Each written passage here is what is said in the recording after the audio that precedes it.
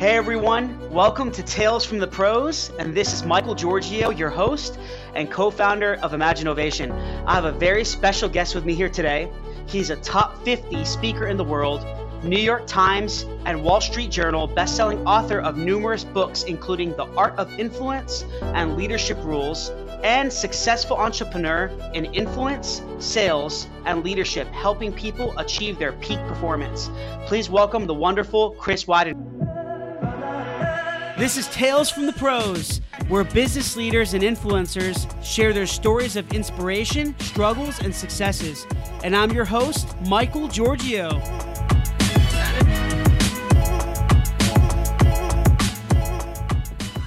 Chris, thank you so much for being with me here today. I really appreciate it. Thanks for having me on. I appreciate it as well. Absolutely. I'm glad we were able to make this happen. I know, as I mentioned previously, I know you're super busy, but it seems that you know how to prioritize your time very well. We could talk about that a little bit later. Yeah, for sure. Sounds good. So, Chris, kind of just jumping into it here, due to the level of success you've achieved as a speaker and an author and business leader and so on and so forth, how did you essentially get to this position in your life? I know it's a loaded question. It's a big question, but give me a little background of your story. What really got you to this point? Well, it's sort of a circuitous route to where I am. I spent the first 50 years of my life in Seattle, Washington. My dad died when I was 4. He was making $90,000 a year in 1969. He died in 1970 with $30,000 worth of life insurance. So he was making the equivalent of $1 million a year, but didn't have much life insurance after taxes and burial fees and all that kind of stuff. So my mom ended up getting into real estate and flipping houses long before it was famous on HGTV. And so I ended up living in 28 homes and went to 11 different schools and was shipped off to live with relatives twice, mainly because I was a real kind of a bad kid. And so I ended up getting shipped off. My mom sent me to my aunt and uncle's house for a couple of years in the 4th grade. She shipped me off to live with my older sister in the 9th grade, her and her new husband, the Seattle police officer. I got involved in drugs starting in the 6th grade. I made most of my money growing up either scalping professional sports tickets on the street corner or betting the horses at Long Acres Horse Track. So you're kind of getting an image of where I was going, which was nowhere fast. And summer before my senior year of high school, I realized, wow, I'm about done with school and I better figure this out. And like everybody, I wanted to be successful. I do this thing in my seminars where I ask people, how many of you would like to have $1 million in your bank account? Everybody's hand goes up. How many of you would like to have a love of your life and great friends? Everybody's hand goes up. How many of you would like your children to grow up to be productive members of society? Everybody's hand goes up. How many of you would like to live a long, healthy life? Everybody's hand goes up. Everybody wants the same thing, and I did too. I wanted all those things, financial security and love and friendship and success and, all those kinds of things, leaving a legacy, living long. I just had no idea how to get there. I had no idea where I was going, what I was doing. But I did turn my life around, got into college. And as soon as I got out of college, people knew my story, that I had, been this troubled kid and now college graduate, top of my class, had been class president one year and, all this kind of stuff. And so I started speaking to high schools, summer camps, colleges, that kind of stuff. Eventually it navigated over to speaking more for adults, time management. I did time management seminars for a while and then really focused in on leadership and particularly this idea of influence. So most of my time now is speaking to companies, salespeople on how to influence the sales process or leaders on how to influence people who work for you and the like, stuff like that. So I've had a few good breaks along the way. I ended up getting able to ghostwrite for a guy named John Maxwell, who's one of the world's top leadership gurus. Ended up working with Jim Rohn for about 7 years. He's a legend in the industry. Oh, wow. Yeah. I wrote Jim's last book, a book called 12 Pillars. I wrote the Jim Rohn 1-year program. Most people don't know, Jim is the guy who gave Tony Robbins his first job. When Tony was 17 years old, he went to work selling Jim Rohn seminars. And Tony and I both spoke at Jim's memorial service in Anaheim, California. And then I was able to have a television show with Zig Ziglar. I had my own television show in Dallas. And when the network asked Zig to do a TV show, he was getting a little older in age and knew he kind of had a need for somebody to help him carry the time. And so one of the greatest privileges of my life was being able to to share that television show called True Performance. You can still find it online on YouTube, but able to share that with Zig, and what a great guy he was.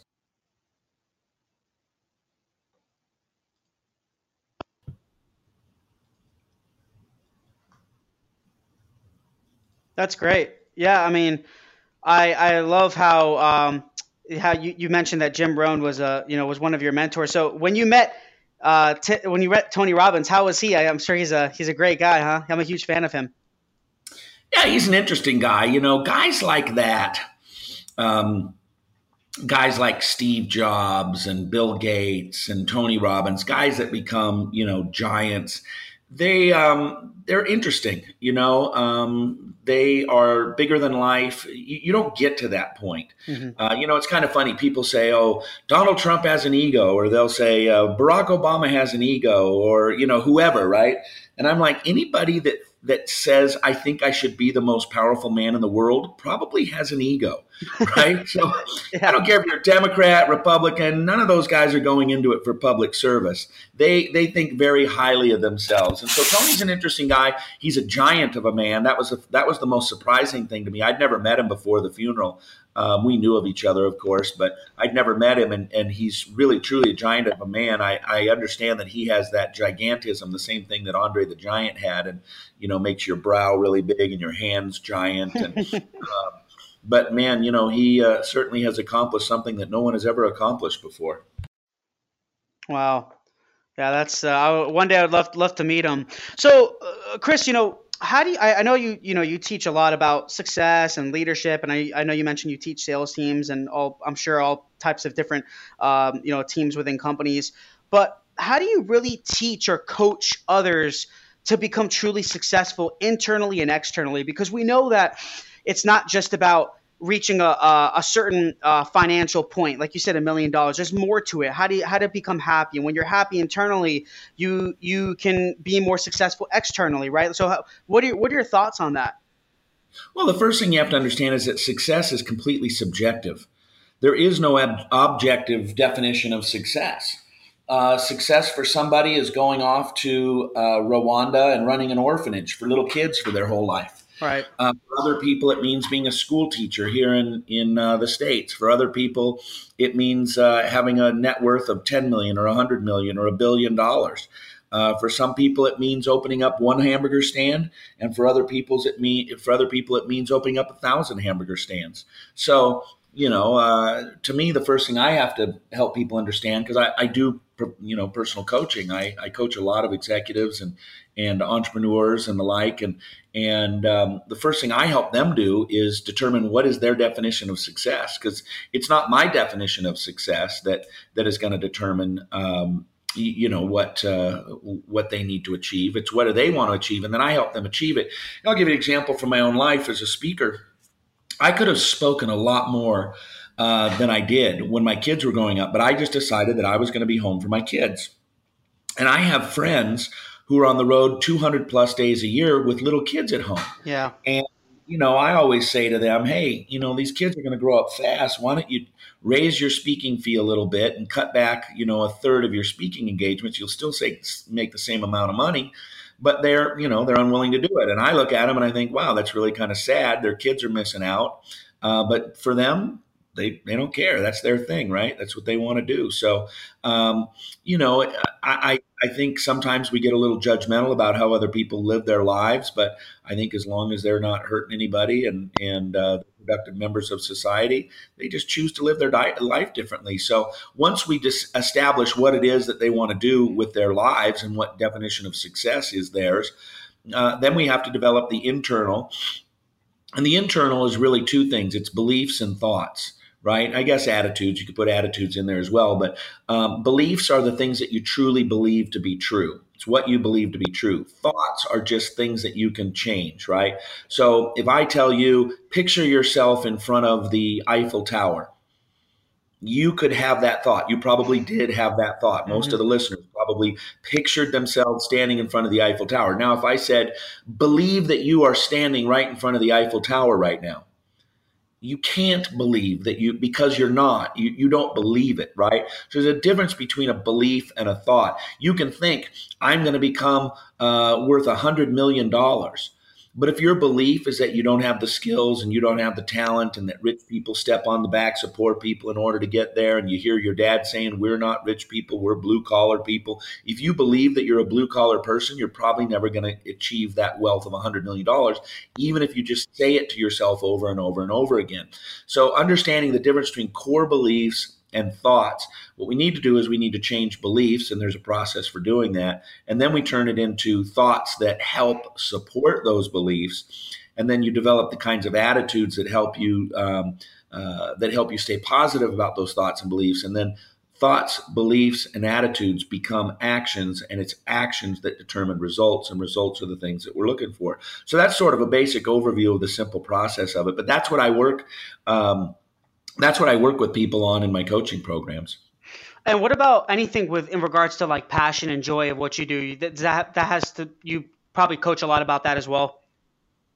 Well, it's funny. There's a lot of difference of opinion on that. Mm-hmm. The role of passion. We were talking about Tony Robbins earlier. Tony Robbins and a guy named Larry Winget. Are you familiar with Larry Winget? Yeah, I've heard of him. I've heard of him actually. Larry's a business partner of mine. We have a podcast called the Real Man Podcast. People want to check it out. It's for guys. It's at realmanpodcast.com. Larry's one of the most successful speakers the last 30 years. I mean, he's been doing 100 gigs a year at the highest levels. Makes a lot of money for the last 30 years. National Hall of Fame, Speakers Hall of Fame, 6 New York Times and Wall Street Journal best-selling books. Now, you can understand from the title of his books things like You're Broke Because You Want to Be, Your Children Are Your Own Fault, and Shut Up, Stop Whining, and Get a Life. The titles will tell you a little bit the perspective that Larry's coming from. So he and Tony Robbins gave a speech once together, and Larry was on first, and Tony came on right after Larry. And, of course, Tony was in the green room or whatever, and Larry gets up there and he says, passion. Everybody tells you it's all about passion. You got to be passionate. It's not about passion. It's about discipline. It's about choices. You can love your work, and that's great. And if you're passionate about it, most of the time, that's fantastic. But what about the days you don't have that emotion of passion? You still have to go to work and do your job and be disciplined. And he said, now the next guy's going to come out, and people didn't know that Tony was coming out. He was a surprise guest at the event. Oh, wow. The next guy's going to come out, and right out of the chute, he's going to tell you it's all about passion, and it's a bunch of horse shit.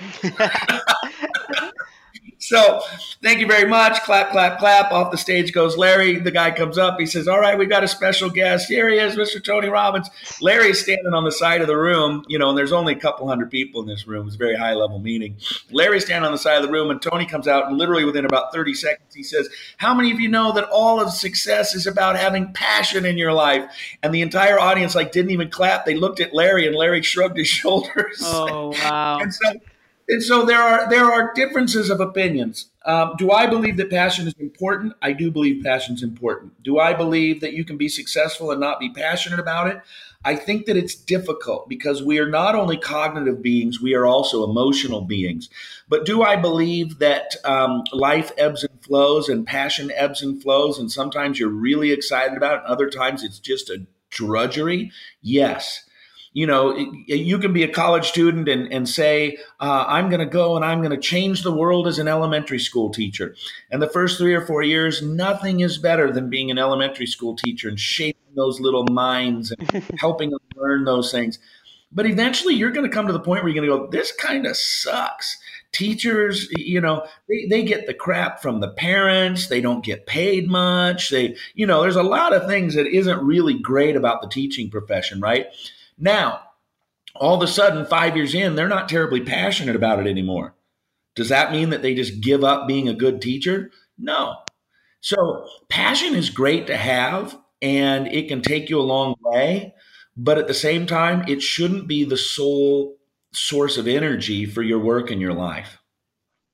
I completely agree. And that's the reason I asked you that question, because I know a lot of people as well, Chris, that they say, oh, I love this. I want to do this, or, this is my passion. This is what I want.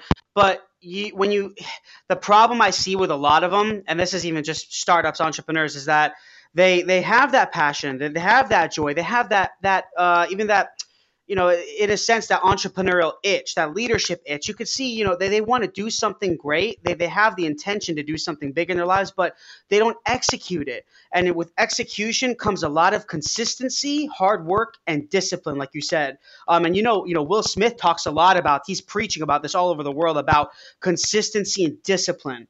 You have to discipline yourself. You got to work hard. You got to find ways to deliver and execute, right? And get out of your comfort zone. There's just all these elements combined. And I love how you said that, because it's not just about passion. It's not just about having joy in what you do. Those are important. Absolutely. They can get you through some tough times, but it's not just those things. Yeah, I always call discipline the least sexy, but the most important aspect of success. Discipline is not sexy at all. Like, could you imagine if you had a podcast called The Discipline Podcast? Nobody would listen to that thing. Nobody wants to talk about discipline. They might listen to an episode or two, but nobody's going to listen to the Discipline Podcast. They want the Secret to Business Success podcast. They want that magic bullet, that pixie dust, that unicorn ride. That's what people want.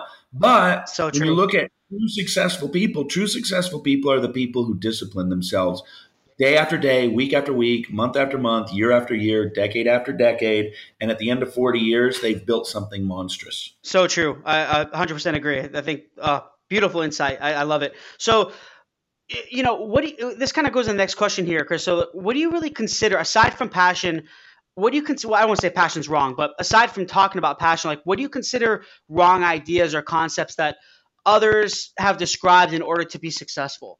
We know it's not only passion, but do you think there's any incorrect concepts being preached out there that are really, in your opinion, not true in order to reach a high level of success, whatever it may be for you, subjective, obviously? Well, all right. So half your audience is going to love me. Half your audience is going to hate me. And It's okay. And I don't even know if you're going to love me or hate me at this, but I'm going to throw it out there.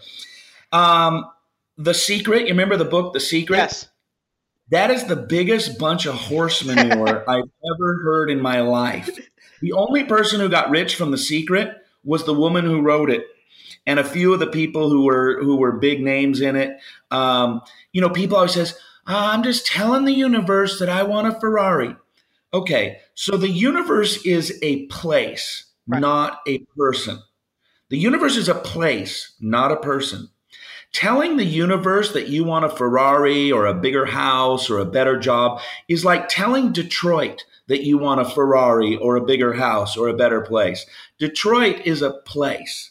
The universe is a place. So this whole idea, I'm just telling the universe, what it is it's a way for people to shirk responsibility for their own thing. Because if you're telling the universe for it and it doesn't happen, what does that really mean?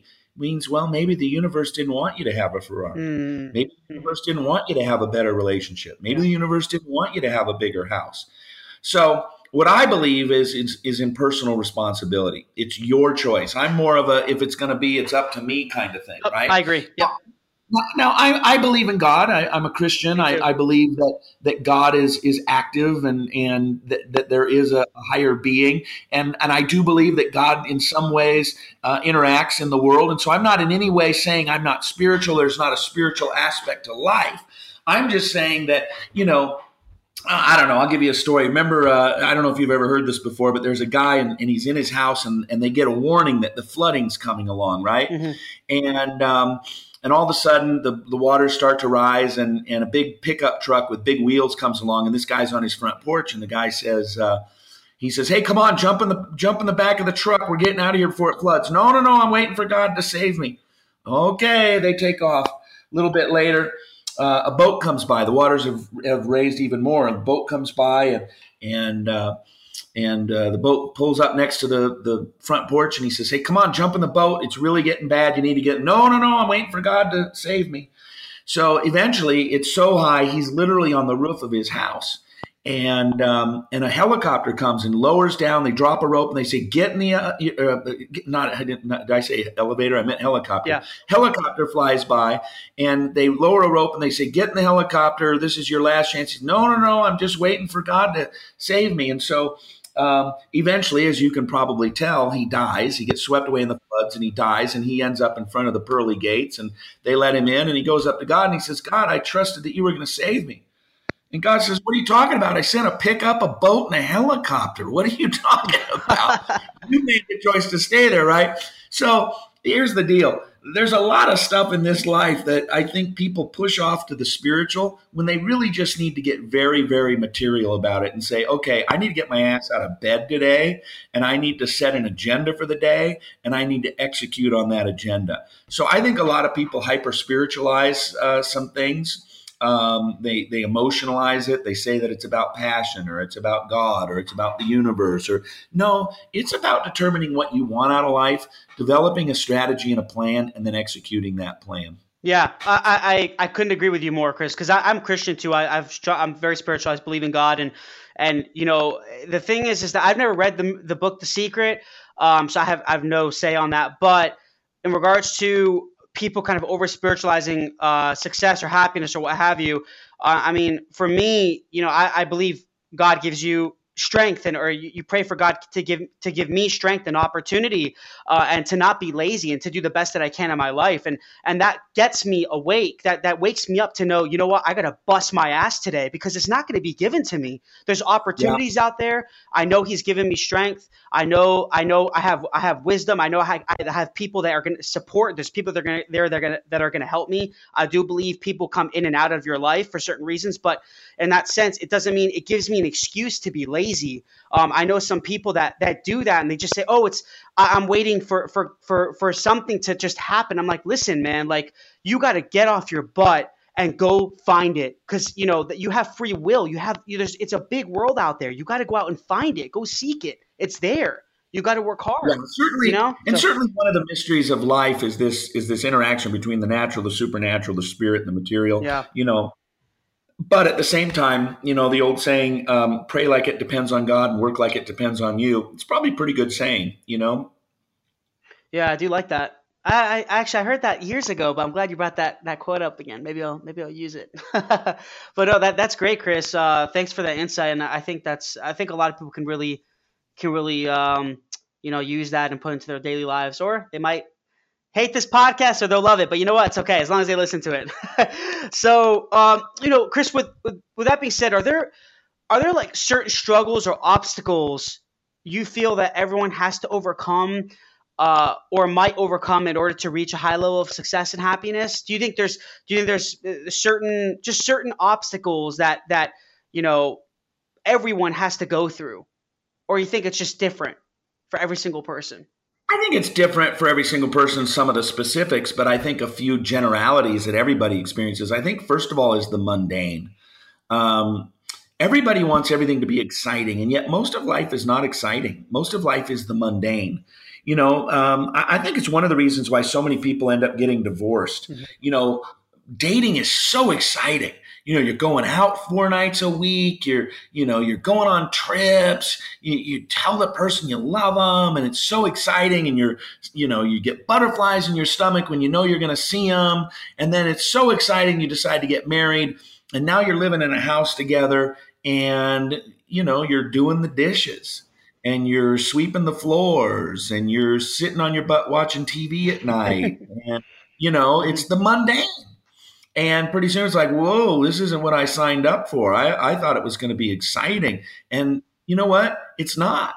You know, I lived in Seattle at the first 50 years of my life, just moved to Scottsdale about a year ago. And some of those big companies, you know, Microsoft, ton of friends that made millions at Microsoft, ton of friends that made millions at Amazon, Starbucks, you know, but it's mundane. You know, it's exciting, like Microsoft, oh, it grew so fast, and all these people made millionaires, and janitors with Ferraris and all this. But you know what? You used to be able in the early days to drive by the Microsoft campus at 2 a.m, and you'd have all the lights on and people walking around. They were there grinding it out, 2 a.m. on a Thursday night. You know, they had sleeping bags that they slept on in their offices, on their couch, on cots. You know, just the grind of the mundane. You know, I play poker. One of the interesting things about poker, I played in the World Series of Poker. I played poker for a long time at very high levels. And, people watch poker on television and I'm all in, and it's these big pots, and it's, and then they go and they decide, I'm going to go play poker, and they rush off to the casino, or they go to Las Vegas for a convention. They go down to the poker room and they're all in, and they, hand after hand. What they don't realize is that those television shows are edited, and that the best poker players in the world fold 90% of the hands they're dealt. It's just boring, wow, mundane. Yeah, they call it VPIP, voluntarily put into pot, which means they have a VPIP rating, a percentage, the amount of times they voluntarily put money into the pot or play a hand. And most of the best poker players in the world are less than 12%. That means 88% and above of the hands they fold and don't even play. So it's a lot of sitting around waiting for that moment in which you're going to play. And then oftentimes you get unlucky and you lose your entire stack and you're out of the tournament. But that's life. Whether it's marriage, it's a lot of mundane. It's business, it's a lot of cutting code at Microsoft offices at 2 a.m. It's a lot of sitting around folding your hands in poker. It doesn't really matter. The people who are the most successful, you will almost always find that it's a mundane life for them. Think about what's like one of the most exciting jobs you could have: professional wrestler. Right? Professional wrestler, right? You're on the WWE but think about those guys. They get about 8 minutes on television, and that 8 minutes is exciting. You got 25,000 people screaming your name, and you're on television, and lights and sound and music and action. 8 minutes a day. The other 23 hours and 52 minutes on a bus, going to the airport, lifting weights in the gym. Like literally, you can't pick a profession that isn't driven by the mundane in order to succeed in the moments of excitement. And so this is kind of this might be a little bit of a tough question. So how do you become happy, or not successful, but happy in the mundane? What you think it's a lot of it is really mental, or is it spiritual? You think is it something that setting the right expectations mentally, emotionally, spiritually, understanding that, listen, for me to get to this point, like when I started my company, Imagine Ovation, right, 7 years ago, I knew it was going to be tough. But some days, when we close a big deal, or when you win an award, or you do a great job for a client, or whatever it may be, right? It feels great. It's awesome, right? Because you work so hard and you finally see some progress and performance. But you don't, other people don't see the 12 to 15 hours you're putting in. You're working till 3, 4, 5 o'clock in the morning, But for me, I felt in order for me to fill my purpose, to do something great in my life, I know it's going to take a lot of days that, to be honest with you, suck, and they're not happy days. They're not great days, but there was still something inside of me that pushed me to continue. Yeah. Well, it's funny you should ask that about happiness.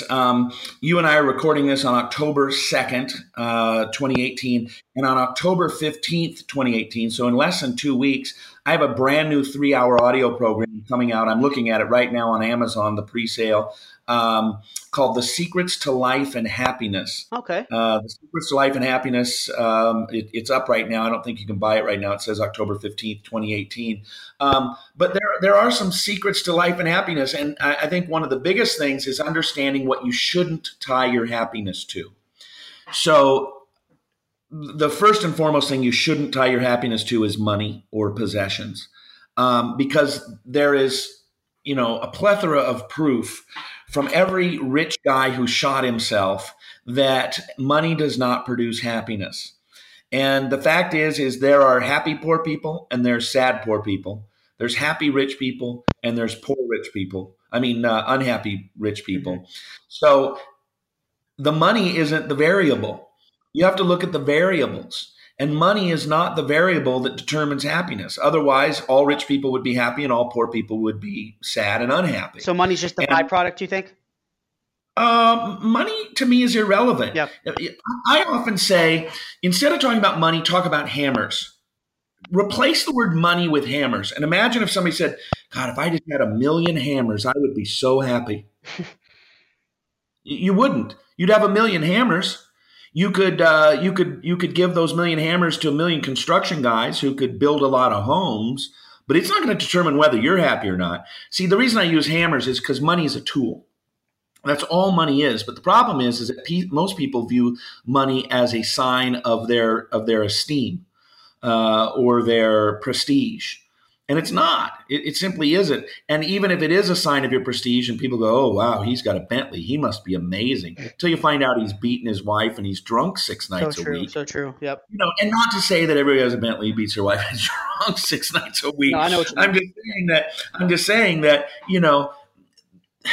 your possessions and your money is irrelevant. It's great if you have it.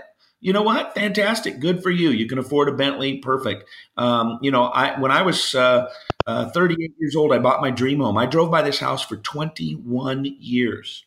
21 years. Now, let me tell you about this house. 6,000 square feet, 10 acres, half a mile of riverfront, swimming pool house, 1,800 bottle wine cellar, quarter of a mile circular driveway, and my front gate was 500 feet long of brick pillars and wrought iron fencing. I bought this house at 38 after driving by it and stopping at the front gates for 21 years and saying I'm going to buy that house.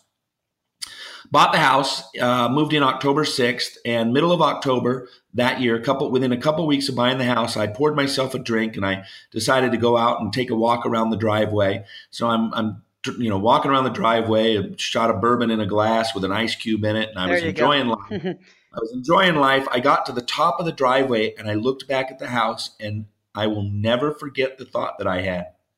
I thought, now what? Now what? Now what do I do? I got this. It didn't even last 2 weeks.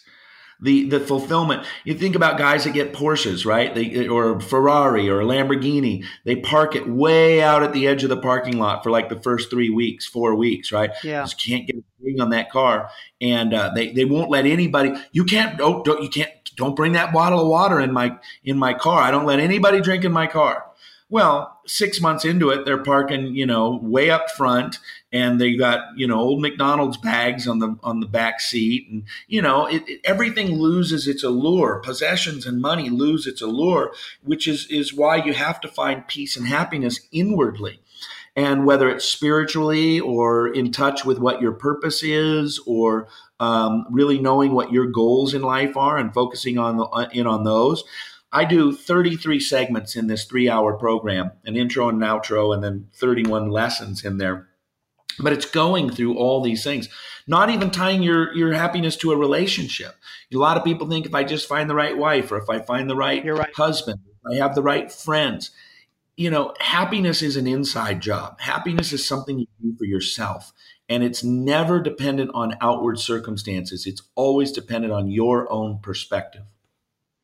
Yeah, I'm agreeing with you so much here. I thought we really do think alike. I agree. I mean, I think a lot of people do tie their happiness and success to material things, and material things. I mean, they lose its butterfly effect. Like you said, when you start dating and everything's honky dory and amazing in the beginning, but that feeling is not.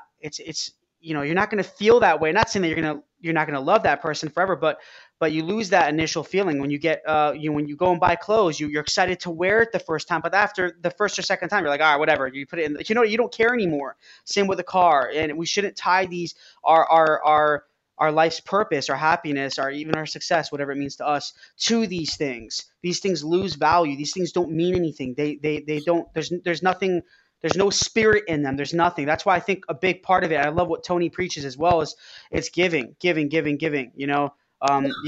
great to have. Yeah. They're great to have. Yeah. If you have a beautiful car, fantastic. Yeah. That's great. It's great to know that your car isn't going to break down on the way to work or whatever.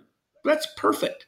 One of the reasons I bought that big mansion was not to prove to myself how great I was because I had lived in 28 homes and went to 11 different schools. And I wanted my 4 children to be able to be in a house where they could, enjoy it. I'll never forget. It's still pictured in my mind. I can picture it right now. I was in my bedroom. I had a very large master suite with a big balcony overlooking the backyard and the river. And my 4 kids down there playing badminton. And just realizing, that they were living a life that I didn't have. And to me, that was happiness, not the big house, but having a house where my kids could feel like it was home. And you see, there's nothing wrong with that. That's good. And the way the things that you buy, like for example, the home for your kids and your wife and your family to be comfortable and to live a better life than what you lived, that's a good intent. That's a good motive. That's a good reason and purpose. So you're tying what you bought there to good reasons. But a lot of people aren't like that, Chris. That's the problem. That's why I really appreciate what you're saying here, and I think people can really find value in this. So Chris, did you go through a lot of different obstacles? What were some of the toughest obstacles that you had to overcome in your life to get you to this point? Any stories, or what did you really have to go through? Well, 28 homes, 11 different schools, and starting drugs in the sixth grade is a beginning. Or anything kind of lately, or the last 10 years, or so, to get to the higher level of your purpose or just happiness. What some really tough times? I've been very fortunate as an adult, and I think part of that is because I figured out a way to live my life. I really believe that life is pretty simple. If you live it one way, it turns out one way. If you live it another way, it turns out a different way. And, Jim Rohn always used to say that success is just a few simple habits repeated every day. And failure is also just a few simple habits repeated every day, right? And so your actions produce results. I will say, though, that it has not all been perfect. I went through a divorce about 3 years ago after being married for 27 years, and that was hard. Oh yeah. Any divorce is hard, whether you've been married 3 months or 30 years. The tearing apart of people who at one time loved each other and dividing assets and what people think and people take sides and all that kind of stuff, and it was devastating for me, particularly as a guy who teaches people how to be successful. I suffered a lot of embarrassment and shame, and can I really tell people what the right thing is and all that kind of stuff. Now that I've failed to make that work. So it certainly set me back mentally quite a bit going through that. And then just I went to counseling for a couple of years and just, talked it through. I got a couple of friends who are pastors. I talked to them, just a lot of internal reflection and deciding to make myself better out of it. I'm engaged now to a beautiful lady and getting married soon. Congratulations. And yeah, thank you. One of the things that I always say is, if I'm going to if I'm going to be successful in my second marriage, I got to figure a few things out. Because if my first wife didn't like it, my second wife probably won't like it either. I mean, you ever thought about that? Yeah. Do we ever wonder why, second marriages are more doomed to failure than first marriages? And I think the reason why is because people don't do any sort of self-reflection. I'll tell you what I did once, not too long ago. I sent my ex-wife a text and I said, would you be willing, I'm doing a lot of self-reflection, self-awareness. Would you be willing to share with me 2 or 3 things that you think I did that committed to the demise of our marriage? And to her credit, she sent me 3 things. She said, I think you did this and this and this. And I think that wasn't good for our marriage. And I wrote back, I said, thank you very much. I appreciate that. And she wrote back with 3 more. and then telling me she wasn't going to help me anymore. And I said, okay, fair enough. But, when you talk, for example, talk to a divorced man and say, why did you get divorced? You know what the average man is going to say? What do you think the first 2 words out of the man who's divorced, and you say, why did you get divorced? What do you think the first 2 words out of his mouth are going to be? My wife. Or her fault. My ex-wife was, not a... Go to the average divorced woman. Why did your marriage not work out? My ex-husband was the biggest jerk. No self-awareness. No understanding of what it is that they did to contribute, right? So one of the things that I think is important when we talk about failure is that failure is never a failure as long as you learn something from it. Failure can be a great educator, but you have to be willing to learn. And most people just never learn from their failure. They make excuses. They blame somebody else. It was it was my mom's fault or my dad's fault or my boss's fault or, the next door neighbor's fault or my dog's fault. It's somebody's fault other than my own. Yeah. And that's why people repeatedly fail. I have a guy, I'm going to write a book someday. The book's going to be called 4 Wives Can't Be Wrong. I was invited to serve on the board of a business in Coeur d'Alene, Idaho. And this guy, right after I got on the board, a couple months in, his 4th wife left him. And then as I got involved in the business, I realized that every top salesperson had left him and every president of his company had left him. They'd all left. They showed up, they stuck around for a while, and they left. And the reason why is because he was a total prick. I mean, the guy couldn't get along with anybody. So I thought, okay, this guy's paying me good money every month to be a board member and advisor. So I said to him, have you noticed what the one common element is in all of these things? Your wives and your salespeople and the president of your company. Do you see what the common element is? And he said, no, what? And I said, you're this one who's at the scene of every accident.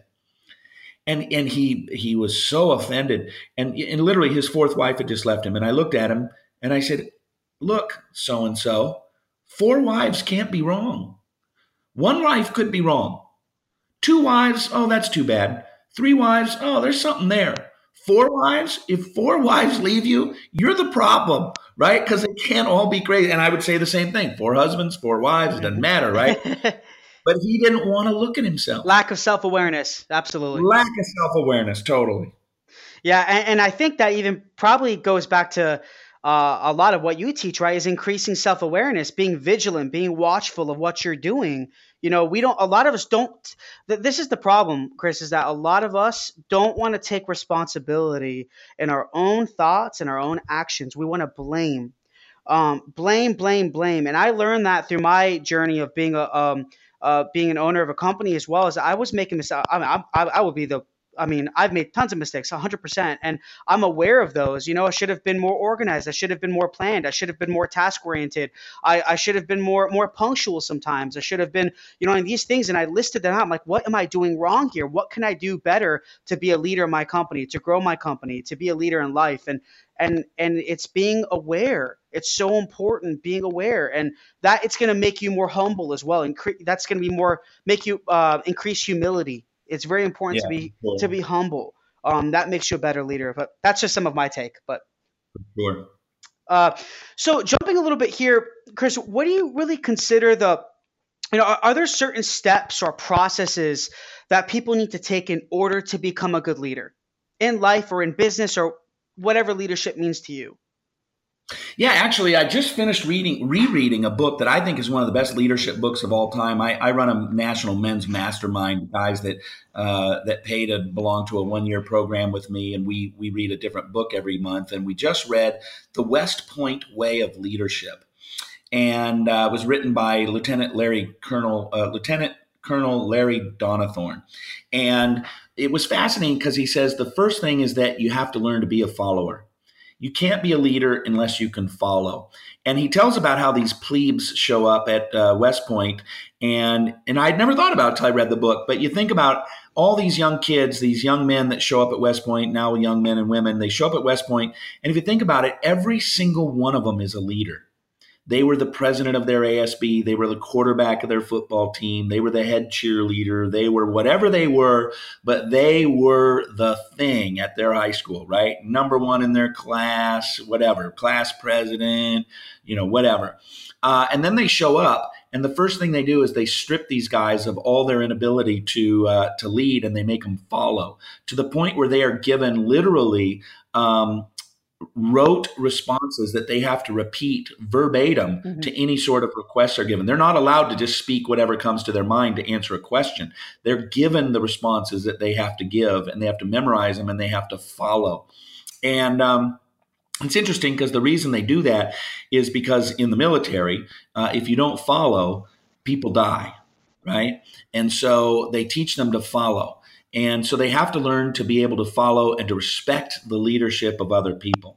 I think the second thing is to improve your skills, particularly your communication skills. People ask me what's the top skill of leadership. It's always communication. I think that that's key. My book, The Art of Influence, is really great for leaders. And I talk about how to gain trust, respect, admiration, and loyalty in that book. And the 4 things that I talk about: you gain trust through integrity. A leader has to have integrity. You get respect through your own personal standards of excellence. People respect you because you excel in your life. Admiration comes from optimism. The greatest leaders are optimistic. And then the last one is loyalty, and loyalty comes from service, being a servant leader. And so developing the skill sets of a leader and developing the character traits of a leader, very, very important. And then I would just say lastly is establishing a vision, where you want to go, what you want to accomplish, developing a strategy for accomplishing that vision, and then executing that vision and that strategy on a day-to-day basis. Perfect. Thank you very much for sharing all that. And Chris, so just to kind of conclude things in the podcast, I always ask the 3 hows. Now, you did dabble in all of these, but in just one sentence, or as quick as you can define them, how would you define failure, in your opinion? How would you define entrepreneurship, and how would you define success? Failure, I would define as not achieving your specific goals. Entrepreneurship, I would define as the person who initiates capitalism. And what was the last one? And success. Success is not the overachievement in one area, but the balanced achievement in all areas. I love it. Everyone that I interview, it's crazy because some of the interviewees, they have some similar answers, but some people have some very, very different answers. So I love to always ask the 3 hows. How do you define failure, entrepreneurship, and success? And Chris, I really appreciate it. Thanks again for being part of this podcast and episode. And where can everyone find you?